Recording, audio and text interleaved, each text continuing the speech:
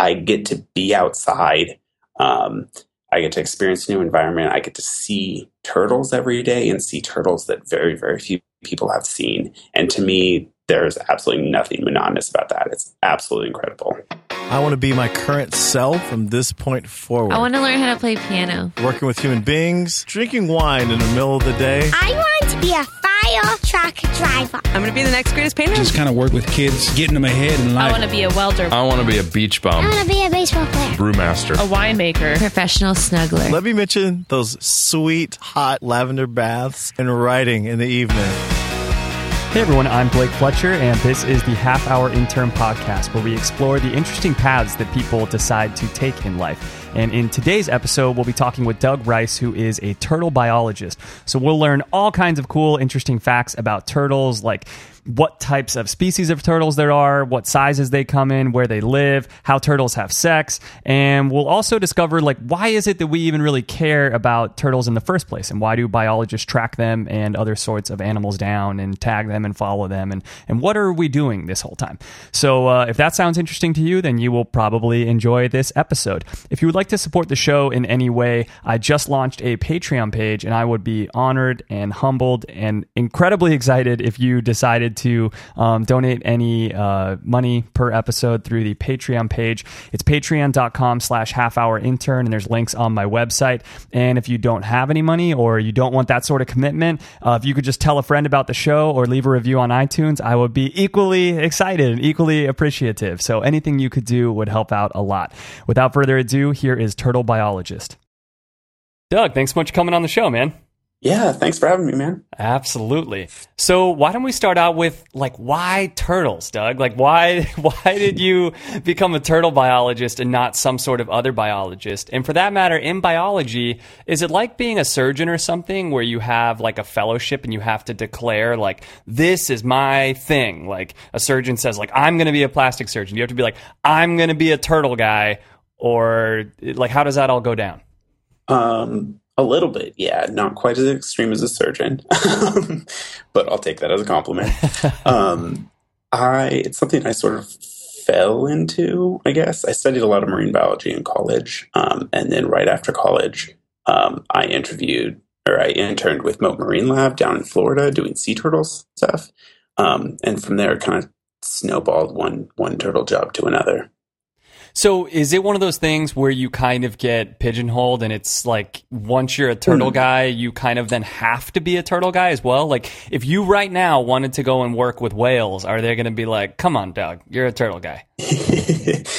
To an extent, yeah. Yeah. And that was kind of a big consideration for me early on when I was picking jobs about whether this is something that I really wanted to do and not pigeonhole myself too much by getting too much experience in just one thing.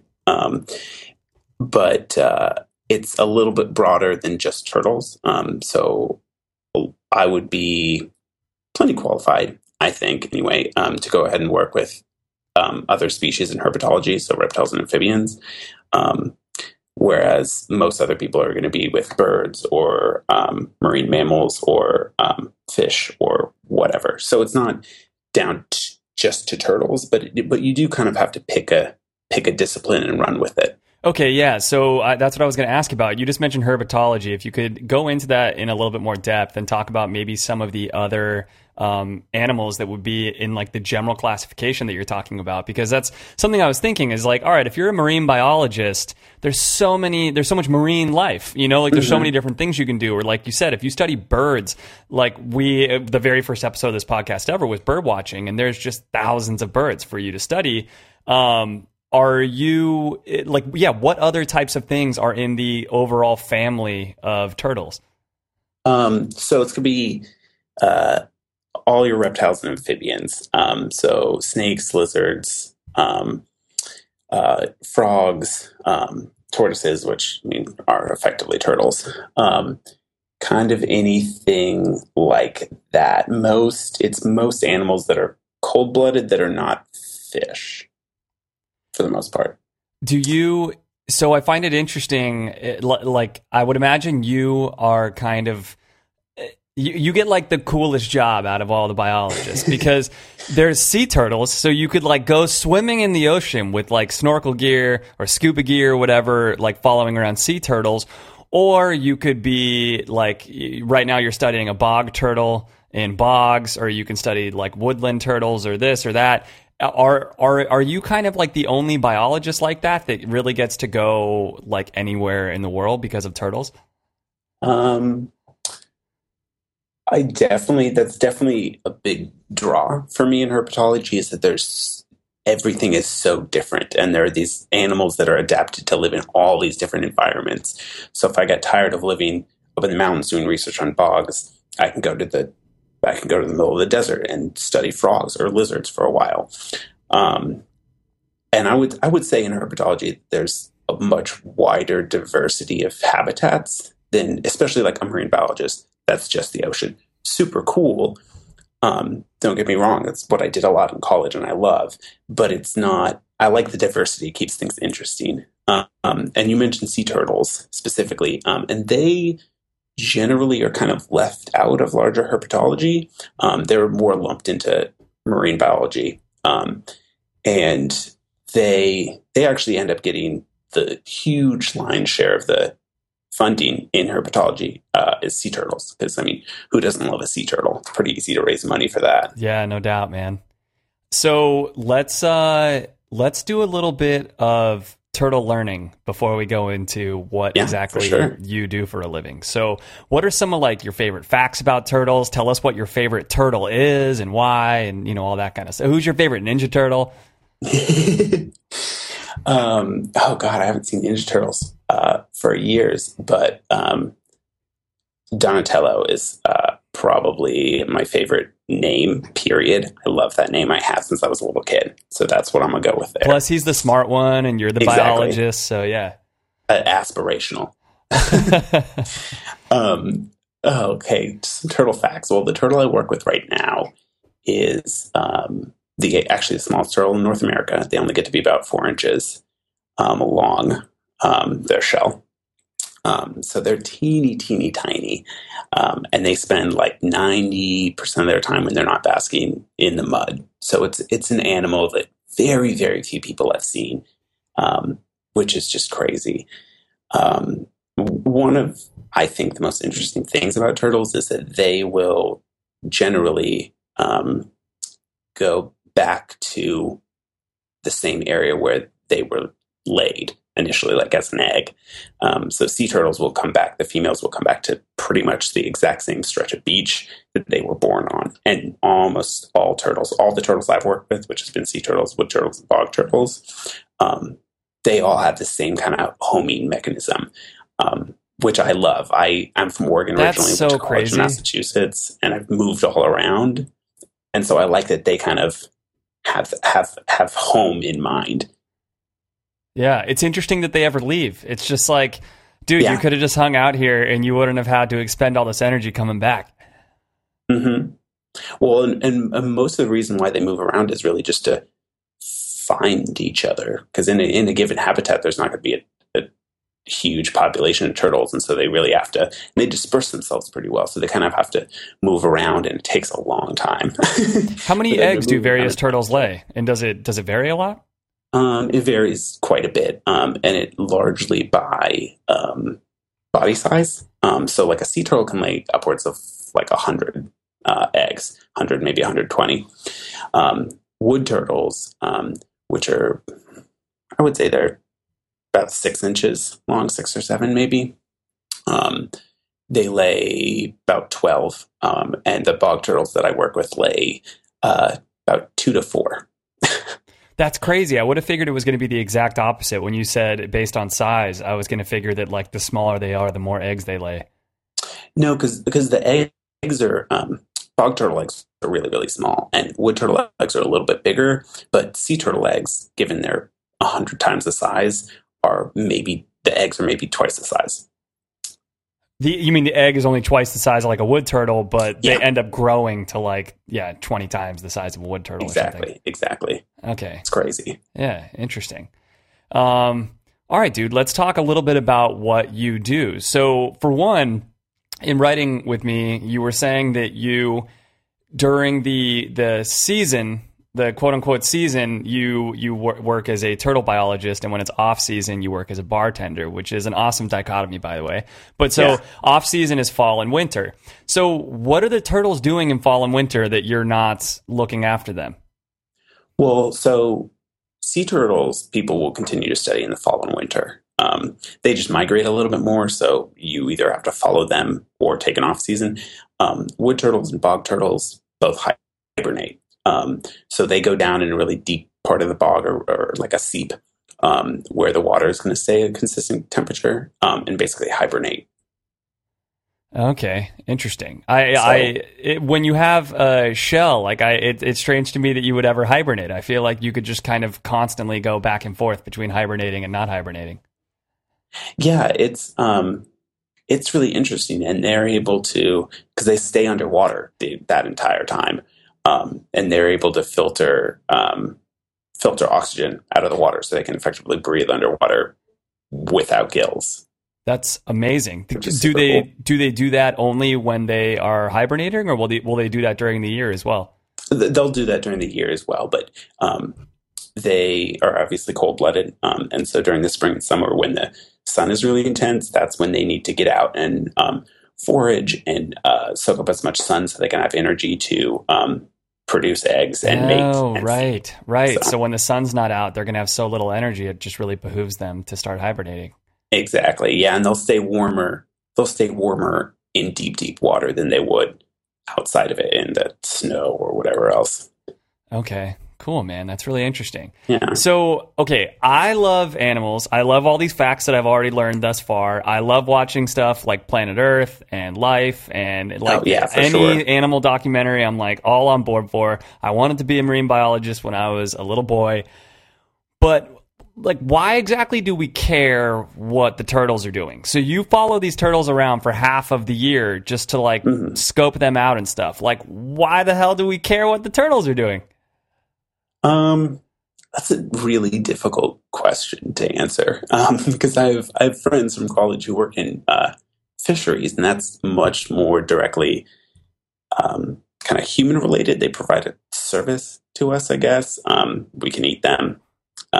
You have to maintain a decent population size so that you have something to fish. But turtles don't have any clear use to humans, and so that makes kind of empathizing with them more difficult and figuring out why we should care more difficult.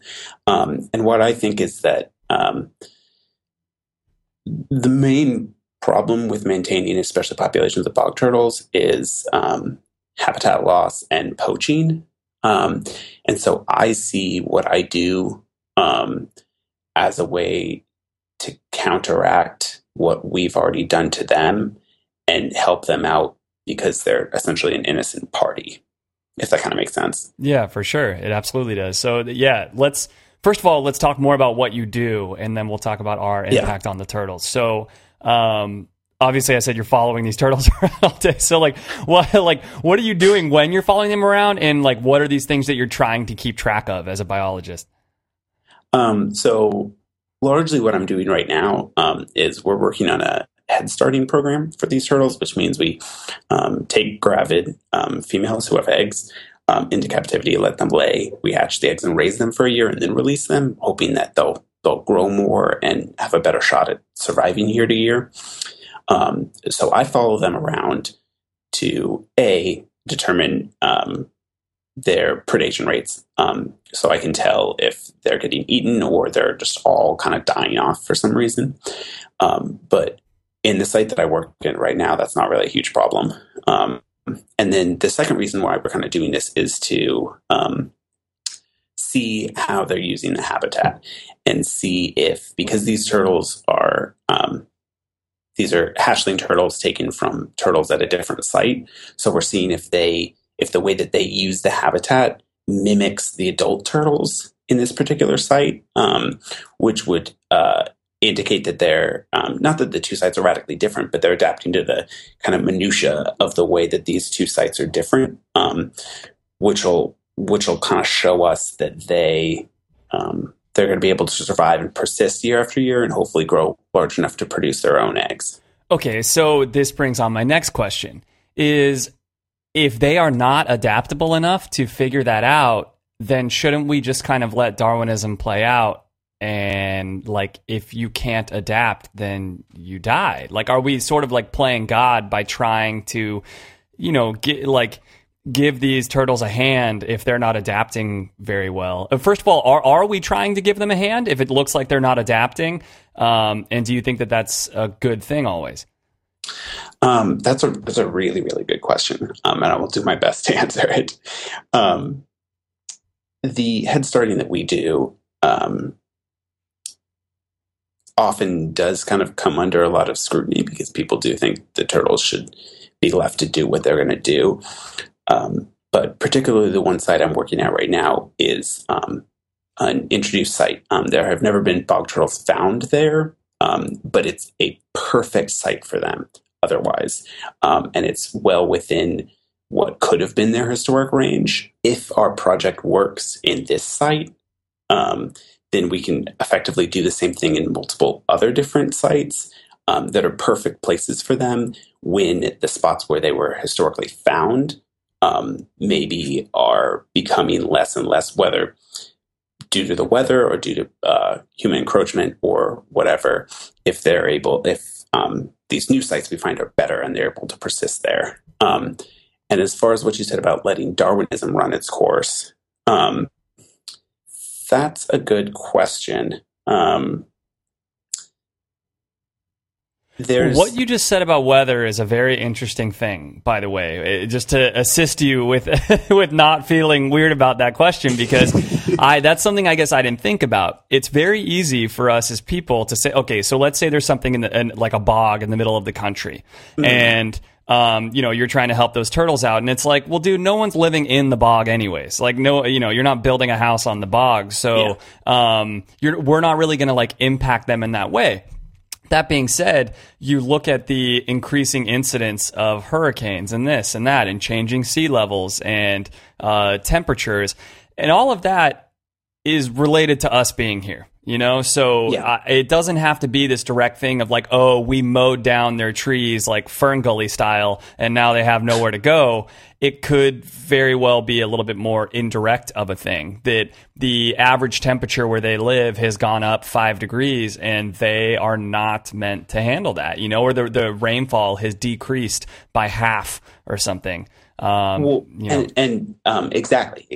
And I would say that that particular problem is an even bigger problem within herpetology, because whether it's a reptile or amphibian, they need kind of very specific temperature and humidity levels to be as active as they need to be to persist.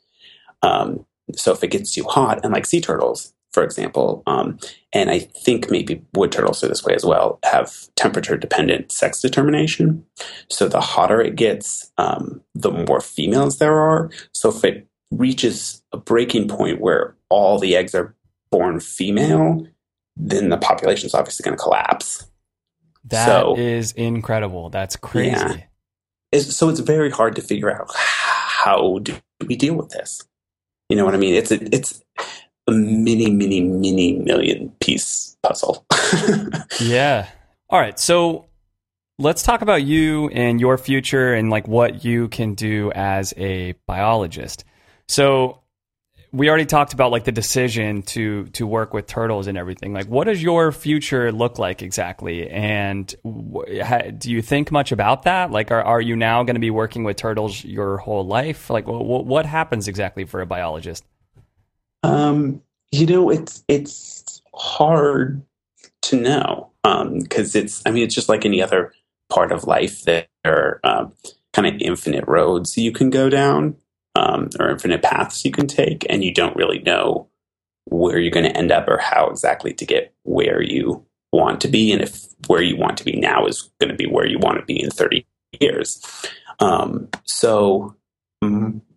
The way I deal with this, which is different than a lot of other people I know. A lot of other people I know go the straight academic route up through a master's, PhD, professor, do research that way. I'm much more happy working in the field directly with the animals. But I'm also really, really interested in technology. So my hope for my future, and this is an incredibly intangible plan, is that I can find a way to merge kind of my interest in field herpetology and conservation with technology. And a lot of what I did in college was GIS, which is Geographic Information Systems. And at its simplest point, that's effectively taking data and mapping it spatially using the computer. And you take into account satellite data and all kinds of different data sources and kind of aggregate them together and see what patterns arise. And I also just love puzzles and puzzle games and kind of figuring out the solution to something. So that's something that really interests me, and my kind of nerdier technology side. Dude, Doug, I got a really good idea for you, man. No, that's perfect. I have a good idea for you. So you like tech and you like the biology side of things. You totally need to create like an animals only Instagram. I don't know what we're doing, looking at pictures of other people and places and stuff. Like, I only want to see animals all the time. So we need to get on that. I completely agree with you. I was talking with my friends, and I was like, why if I put up a picture of my face, if I'm not doing anything, I get 3 times as many likes as if I put up a picture of this rare turtle? Makes no sense to me. Yeah, it's so weird, man. I will never understand it. All right, man. Let's get back to the turtles for a bit and what you do. So, how long is it taking you to find the turtles in the wild? And talk about a little bit of the differences with your 3 major projects thus far. Because, like you mentioned, that these bog turtles are very small and they're in a bog, so they're very difficult to find. Like, talk about day 1 going out and looking for the turtles. Well, I'll start with the bog turtles because they are just a nightmare to find. So they're in these bogs, and some of our sites are very, very small in terms of area, but like I said, the turtles are about 4 inches long. They spend most of the time when they're not up basking in knee-deep mud or water.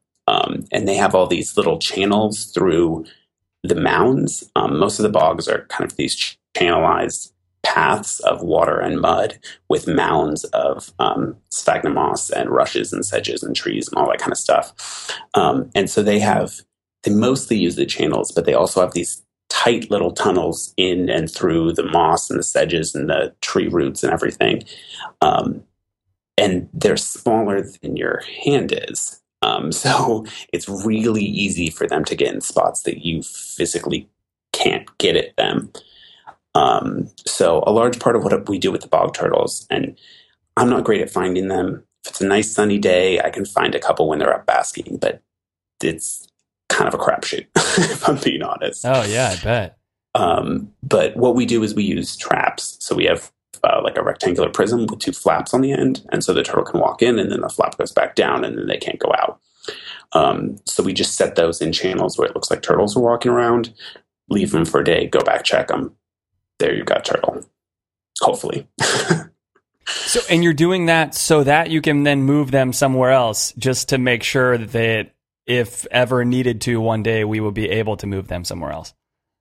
Well, no, not exactly. So what I'm doing with the adult turtles is just like if I find a male, I just we file notches into the outside of their shell and give them numbers. So all the turtles have an ID number. And so we know, and these turtles have been worked with for 15, 20 years, longer than that, actually 30. And so we know who hangs out where. And so if we don't see a turtle for an extended period of time, we can kind of assume it maybe has died. So a lot of the trapping is just population monitoring.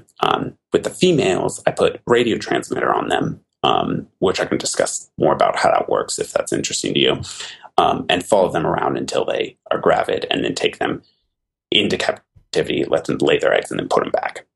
So the only ones we're taking to different sites are the newly hatched turtles who have never actually lived in a wild environment. So we're not moving them from one wild environment to another. We're moving them from captivity to a wild environment. Once a turtle is born, I imagine that turtle eggs, like all eggs, are like prized possessions among predators. Like they love to eat them. Oh, yeah, but for sure. Once a turtle is born, who are their predators? Are they like looking pretty good because they have a shell, so they can just go inside their shell and nobody really messes with them, or are they? Is it pretty easy for other animals to eat them?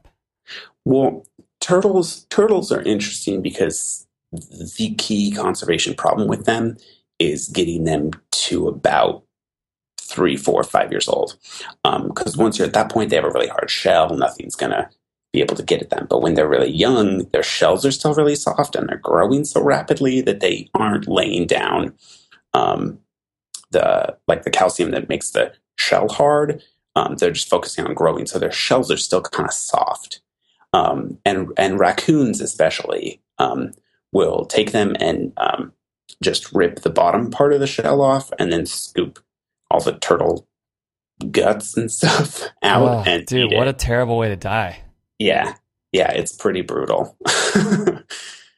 What does a turtle look like inside of its shell? Like if you were to take the shell off of a turtle, what does that even look like?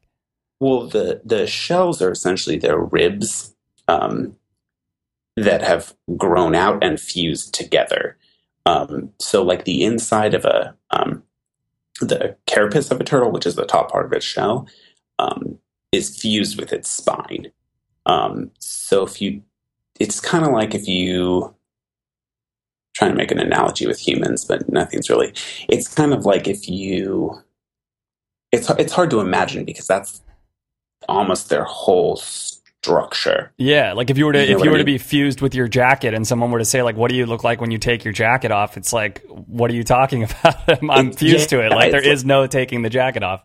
It's like if you asked like your friend or your sister or whatever, like, "Oh, what do you look like without your skin?" It's like, it's yeah, for sure. They'll probably get a restraining order on you, but yeah.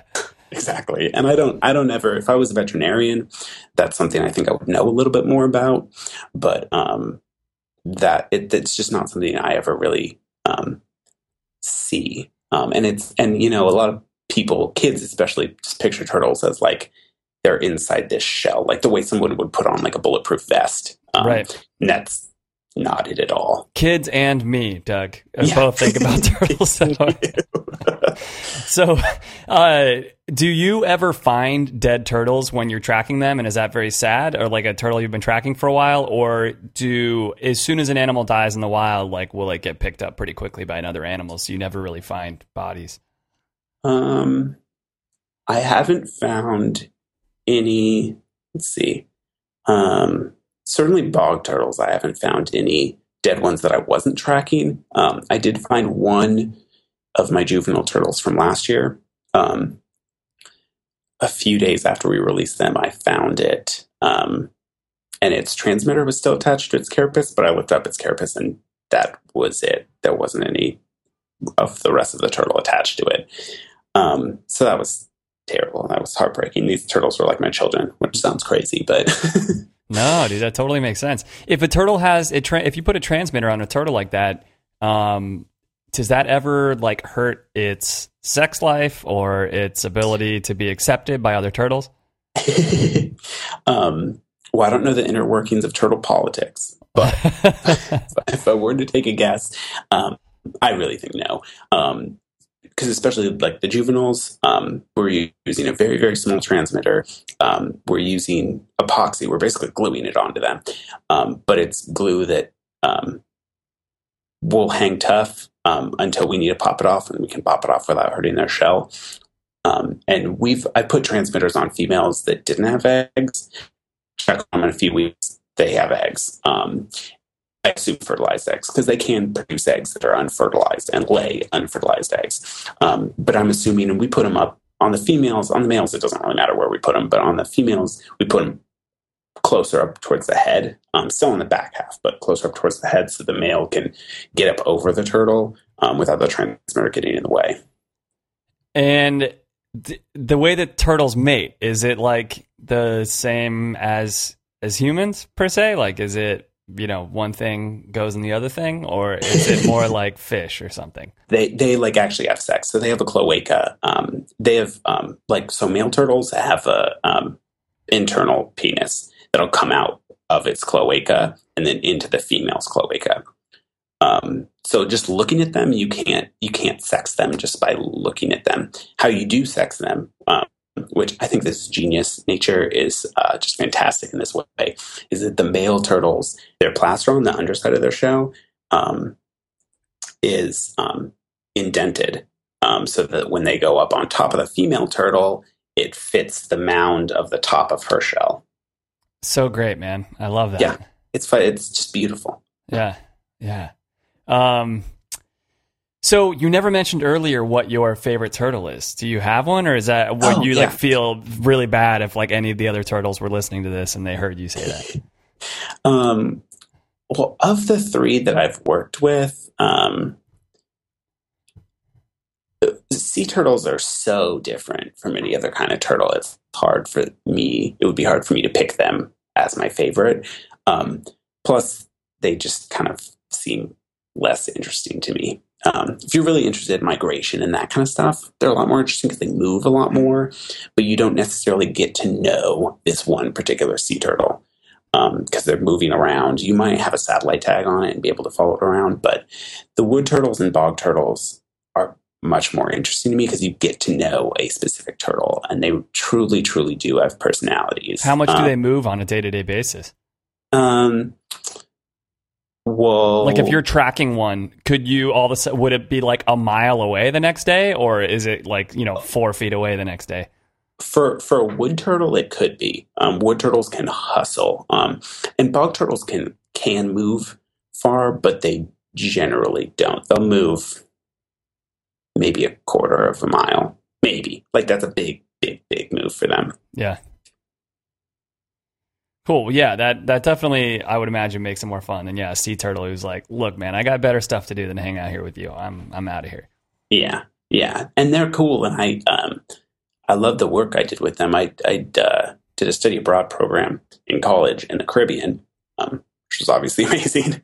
And one of the professors studied sea turtles, and so I got to work with him catching the turtles at night. So you snorkel around with a flashlight, find a turtle, because that's when they're drowsy. They don't really sleep, but they're kind of asleep. And you would dive down with your light and your snorkel and grab it, and then pull it back up onto the boat. We'd take a DNA sample, put a couple tags on, and toss it back in the water. So that's a lot of fun. That's cool, man. That's really cool. Do you have a particular turtle that you like really want to be able to study one day? Is there like a turtle you got your eye on? I would love to work with like diamondback terrapins, which live in kind of more brackish water, like salt marshes and stuff on the coast. And I think that would be fantastic. Cause I've, a large part of my desire to work with different kinds of turtles is to work in different kinds of environments. So I've worked in the mountains, I've worked in bogs, I've worked in, Gulf Coast beaches, but I've never really done much work in salt marshes, and kind of that kind of habitat, which I think would be a blast. Yeah, definitely.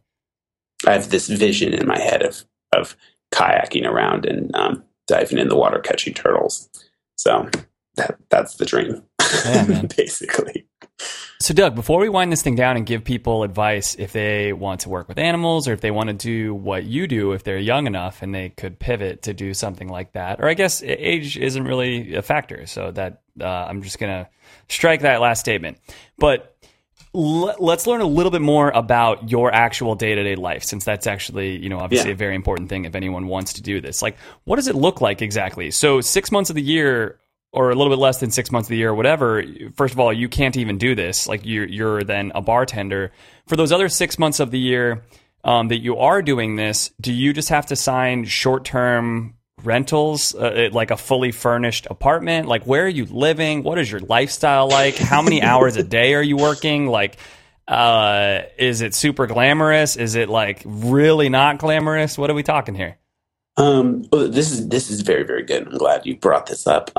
I do work basically seasonal contracts, at least for the moment. I do anyway. If I can find something that's more permanent, that'd be great. But the way it's structured right now is a great way to like move around and travel and see the country and work.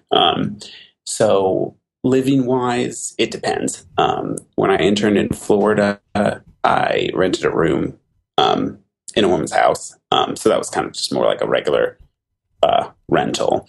When I worked with wood turtles, I was living on Smithsonian's Conservation Biology Institute's campus. And they have a big farmhouse that all the biology interns lived in together. So that was a ton of fun. It was basically like a dorm, but a huge barn house.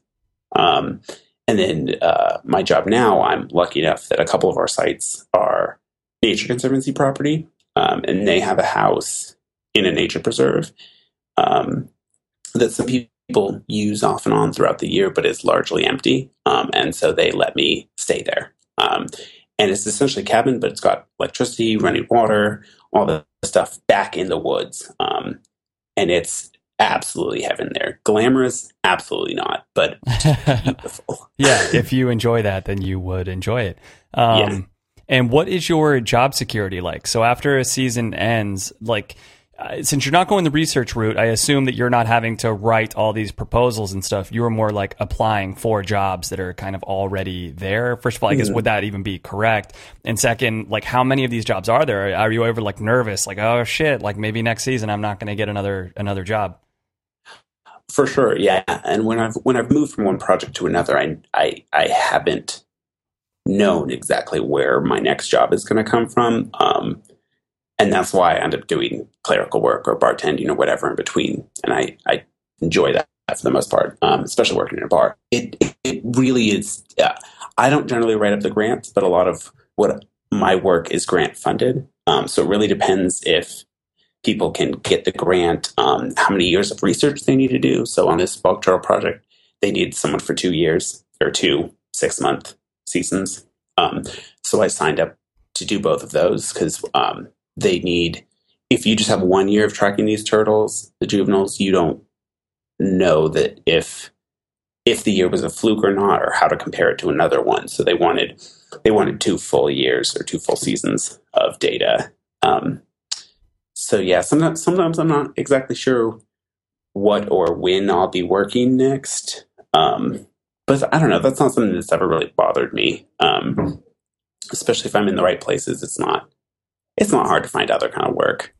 Not necessarily the most glamorous or interesting work, but pays the bills. So, and let's touch on that really quick. What is the pay like, and who pays you? So at the moment, I work for Zoo Knoxville because they're the ones who have kind of maintained and looked after these turtles for all these years, and so I'm funded through them, but also through a couple of third-party grants that they applied for. When I worked with wood turtles, it was through the Smithsonian, and when I worked with sea turtles, it was through Boat Marine Lab. So basically, I'm working for an institution doing the work that they want done. So I'm largely a technician, is what I am. And then what is the pay like for that? For wood turtles, it was I was signed on for 6 months, and they gave me a set amount of money that I think broke down to I want to say something like $1,200 a month plus housing. And how many hours a day are you working, and how many days a week? With the wood turtle stuff, especially during the season we were working, there were a couple days where we worked 14 hours a day, just for a couple weeks, and then the rest was kind of more like 6. And my job right now, I work about 6 hours a day. And is it 5 days a week, or is it like 6 or 7? It's 5 days a week, yeah. What I'm doing right now, the stuff with the wood turtles was a lot more demanding because it was a much larger site with many, many more nesting females. But yeah, what I do now is about 30 hours a week. And the zoo gives me 10 an hour for that, plus housing, which is not bad. It's not great, and I'm not putting a lot of money away, but my job is absolutely incredible. So yeah, you have a way cooler job than anyone else, and you are able to live doing it. Exactly. When you're working these 6 to 14-hour days, is it all basically that same work? And is it always kind of this same work of like finding, tagging, putting them in one group or another, Is that kind of like the extent of it, or is there ever some like really outside the box thing that you have to do? For the most part, it's pretty much the same stuff. And the work does follow a bell curve. So you're busiest in the middle of the season when you've got females nesting and you're tracking young turtles, at least at this bog turtle job. So it is kind of the same stuff every day, which I know for a lot of people will get monotonous, but I get to be outside. I get to experience a new environment. I get to see turtles every day and see turtles that very, very few people have seen. And to me, there's absolutely nothing monotonous about that. It's absolutely incredible. So, yeah, you mentioned the monotony part. I would imagine that it would almost be the opposite, where you would kind of settle into this like slower pace, as it were, and that then going back to work your bartending jobs would just be like a huge like slap in the face by society. You know, like everything's just so in your face and fast paced. Does it feel like that? And do you like really look forward to getting back to a more like, you know, in nature, slower pace of life? Or is it kind of cool and nice to have the yin and yang, like during both times you look forward to the other times while also appreciating what you have? Yeah, no, for sure. I really enjoy both components. And 6 months, we'll see as I start to get older and start to maybe want some more structure. God forbid, but we'll see if I having 6 months at a time of me out in a cabin in the middle of the woods researching turtles, and then going back to the city, working at a bar or wherever else. I get both sides of my personality, because I've always identified dead center on a extrovert introvert spectrum, and so by working 6 months at one end and then 6 months at the other end, I end up somewhere in the middle. Yeah, that's cool, man. That's really cool. Yeah, it's not bad. So, let's give advice to anyone listening right now. So first of all, if someone wanted to do something very similar to you, would they have to have a degree in biology? Is that like just an absolute prerequisite? Not necessarily, but it helps a lot. If you're just really, really, really interested, especially in herpetology, there's a really tight community there. And so if you don't have a degree, if you kind of know the right people, you could talk with them and work something out through that. But if you're kind of blind applying the way that I did, a degree certainly helps. And background experience is kind of a must, which makes sense. You know, if you're blind applying, they don't know. They only know what they're getting of you on paper. Right. So cool. Yeah, so if somebody doesn't want to, or doesn't have the funds to, or is unable to get a degree like that right now, and they would just like to spend more time working with animals, what sorts of suggestions would you have for them? Well, especially if they're interested in herpetology, there are herp societies all over the country. Generally for regions like Northeast or Southeast, and they have meetings, I think, a couple times a year. So after just going out and finding stuff on your own, I would go to those and just meet. I mean, it's like any other kind of profession. It's a large part of it is about knowing the right people. So just meeting the people. It could even be online. It could be like on the herp section of Reddit or whatever, you know, just like meeting people and expanding your knowledge and expanding the people who you've met who think that you know your shit, even if you really don't. Yeah, totally, man. Well, Doug, thank you so much for the advice, man. Thank you for all the cool turtle facts. Thanks for letting us know about your favorite Ninja Turtle. All of course. Good stuff, man. It's been really good talking to you. We really appreciate it. Yeah, no worries. Thanks for having me, man. Hey everyone, it's Blake. I hope you all enjoyed the episode with Doug and learned some more stuff about turtles. I haven't decided what episode I'm going to be putting out on Monday yet, so, you know, you and I can both be surprised by that one. And just wanted to say thank you so much for listening to the show, and I appreciate all you guys so much, and it's so cool that you enjoy the show and that you listen, and I just love all you guys. So have a great weekend.